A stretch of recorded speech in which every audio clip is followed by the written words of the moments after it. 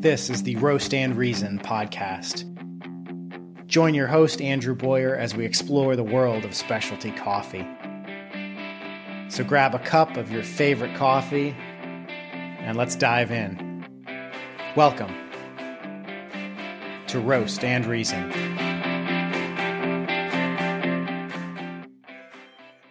Welcome, everybody. Today we're going to have a short and sweet episode of the podcast. One of the perks of running Roast and Reason is that I get to try a lot of really great coffees. And occasionally I want to share what I discover, especially when a coffee surprises me or I really like it or I feel like it's a really great example of, say, a great Ethiopian coffee. I want to share those examples and those recommendations to you guys. And that is exactly what I'm going to do on today's episode. A while back, several months ago now, I created a list of 5 coffees to try and gave it away to anybody that signed up for the email list on roastandreason.com. Some of those recommendations aren't available anymore. And that's the thing about specialty coffee. It's seasonal, and it's often produced in very limited quantities. So remember, coffee's a fruit, or more precisely, the seed of a fruit tree. So just like the produce at your local farmer's market, coffee is seasonal. And at least good coffee is seasonal.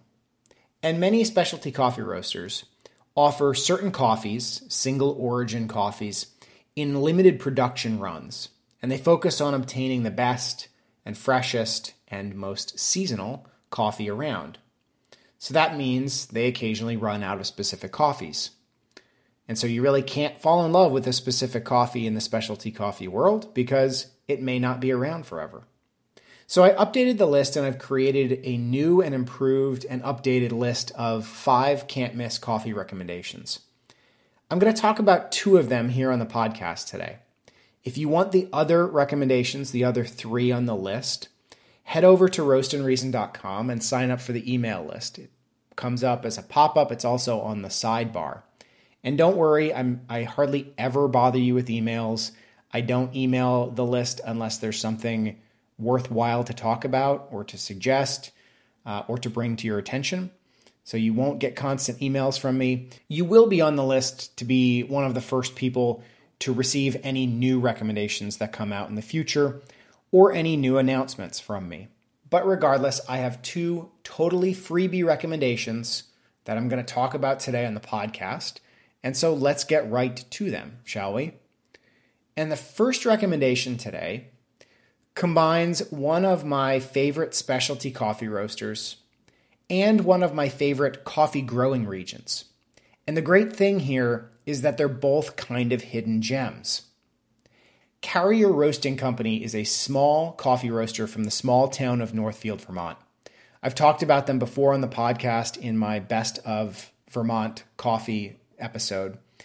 And these guys may not be a widely known player in the specialty coffee world yet. But don't let their small size or their humble Vermont roots fool you here. Carrier is legit.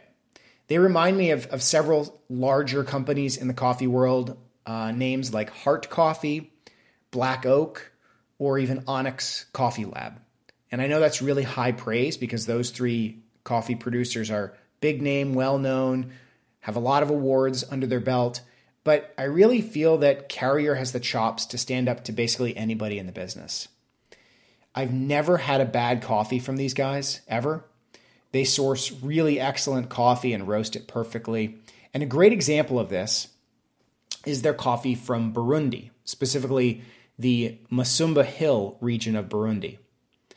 If I had to pick my favorite hidden gem of a coffee growing region, the region that's producing some really amazing coffee right now, but not getting a lot of love, my vote would go to Burundi.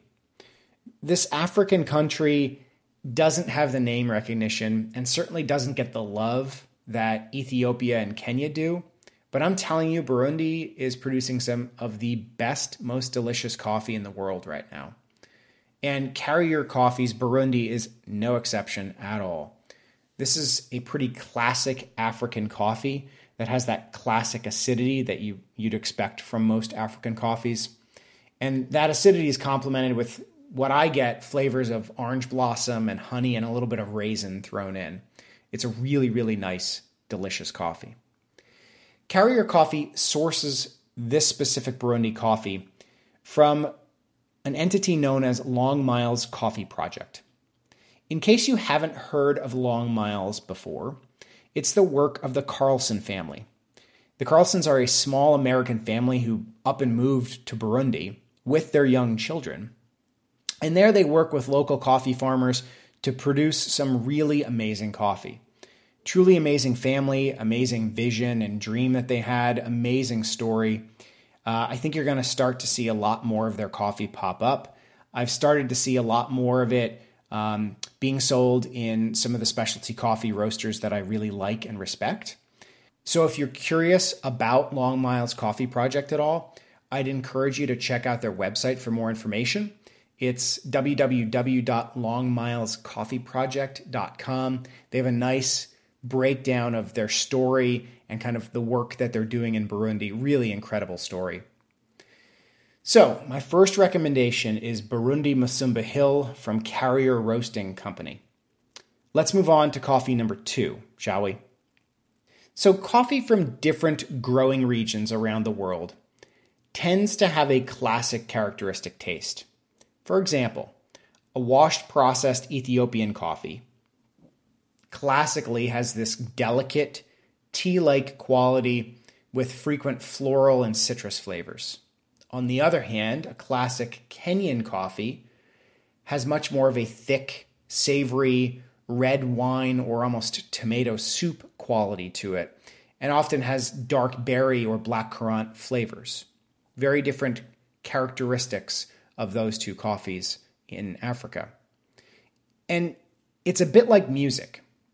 Imagine listening to a classic rock station on the radio, and a less well-known song comes on. And I bet if you grew up listening to classic rock like I did, you're probably going to be able to make an educated guess on the band, even if you've never heard the song before. Was it the Eagles? Or Boston? Or Bob Seger? Or maybe Zeppelin? All of those bands we lump together in this broad category of classic rock now. So they're all classic rock, but each of those bands has a unique and characteristic sound to them. And the same is true for coffee from these different regions. But continuing that music analogy, once in a while a musician or a band will try something different, sometimes something dramatically different than they have done before. If you need an example, how about listening to Taylor Swift's first album next to her most recent one? And I cannot believe I just dropped Taylor Swift's name on my podcast. I don't know what's wrong with me. Anyway, you get the point. So my point is, all of these rules or these norms or characteristics, they serve a purpose, but they're also made to be broken. And Indonesia coffees, like coffees from Sumatra and Sulawesi, have a norm. Coffees from this region of the world are processed in a unique way that's called wet-hulled or semi-washed processing method. Almost no other coffee growing region in the world processes coffee this same way. And this unique processing method, along with the local growing conditions, combine to produce a pretty unique and classic flavor characteristic. Indonesian coffees tend to have a full body with some woody or earthy or jungly flavors. It's pretty tough to find these kinds of flavors in basically any other coffee other than Indonesian coffees. And on the other hand, it's pretty rare when an Indonesian coffee breaks these rules. But my second recommendation for you today does just that. Cafe Lux is a small artisan coffee roaster and shop in the Los Angeles area. They have multiple different coffee shops in the LA area now. And they offer a coffee from Indonesia, specifically Sulawesi, called Tokaro Jaya. This coffee tastes nothing like any other Sulawesi or Sumatra or Indonesian coffee I've ever tried before. I actually tasted this one blind, meaning I didn't know what it was. It came as part of an Angel's Cup shipment a couple months ago. And I've talked about Angel's Cup before on the podcast. They are a coffee subscription service that sends you coffees that are only marked by a number. So you don't know what it is. You don't know the roaster that it came from or the growing region or the tasting notes that the roaster tells you that you should taste until afterwards. Or if you want to peek, you can peek beforehand, but that kind of defeats the purpose. So I tasted this one blind, and I could have sworn this was another African coffee. Probably not an Ethiopian, but maybe another Burundi coffee or a coffee from Rwanda or something, but not Indonesian. Gone are the earthy and woody notes that are classic in Indonesian coffees, and instead, it's a much more acidic and fruity flavor. So the flavor notes I get are honey and raisin and some baking spices.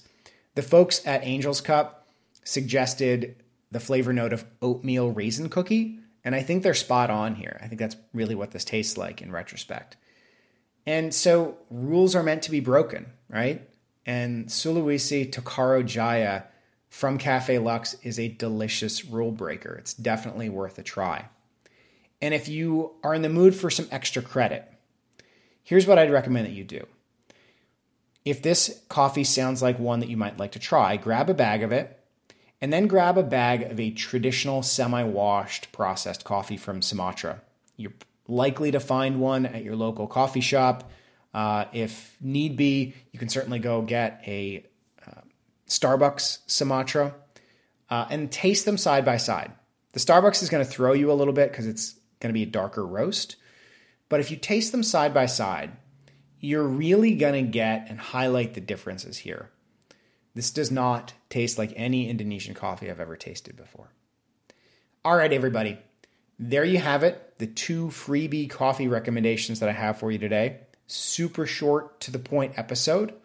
I'm going to link to both of those coffees in the show notes on roastandreason.com. So definitely look into them and try them out. I'll also link to Long Miles Coffee Project website in the show notes. So if you are curious to find out more about that company, check that out as well. And I'd encourage you, if you haven't already, go on to roastandreason.com, sign up for the email list. If you do, you'll get an email back with a PDF of 5 total recommendations, including the 2 that we talked about on this episode, as well as 3 other great coffees that I'm really loving right now. And I will see all of you guys back in another 2 weeks. Thank you all for listening, and thank you all for your support. Without you guys, I would literally be sitting here talking to myself, and that would be a whole lot less fun and rewarding. So thank you guys. Take care, everybody, and I will see you soon.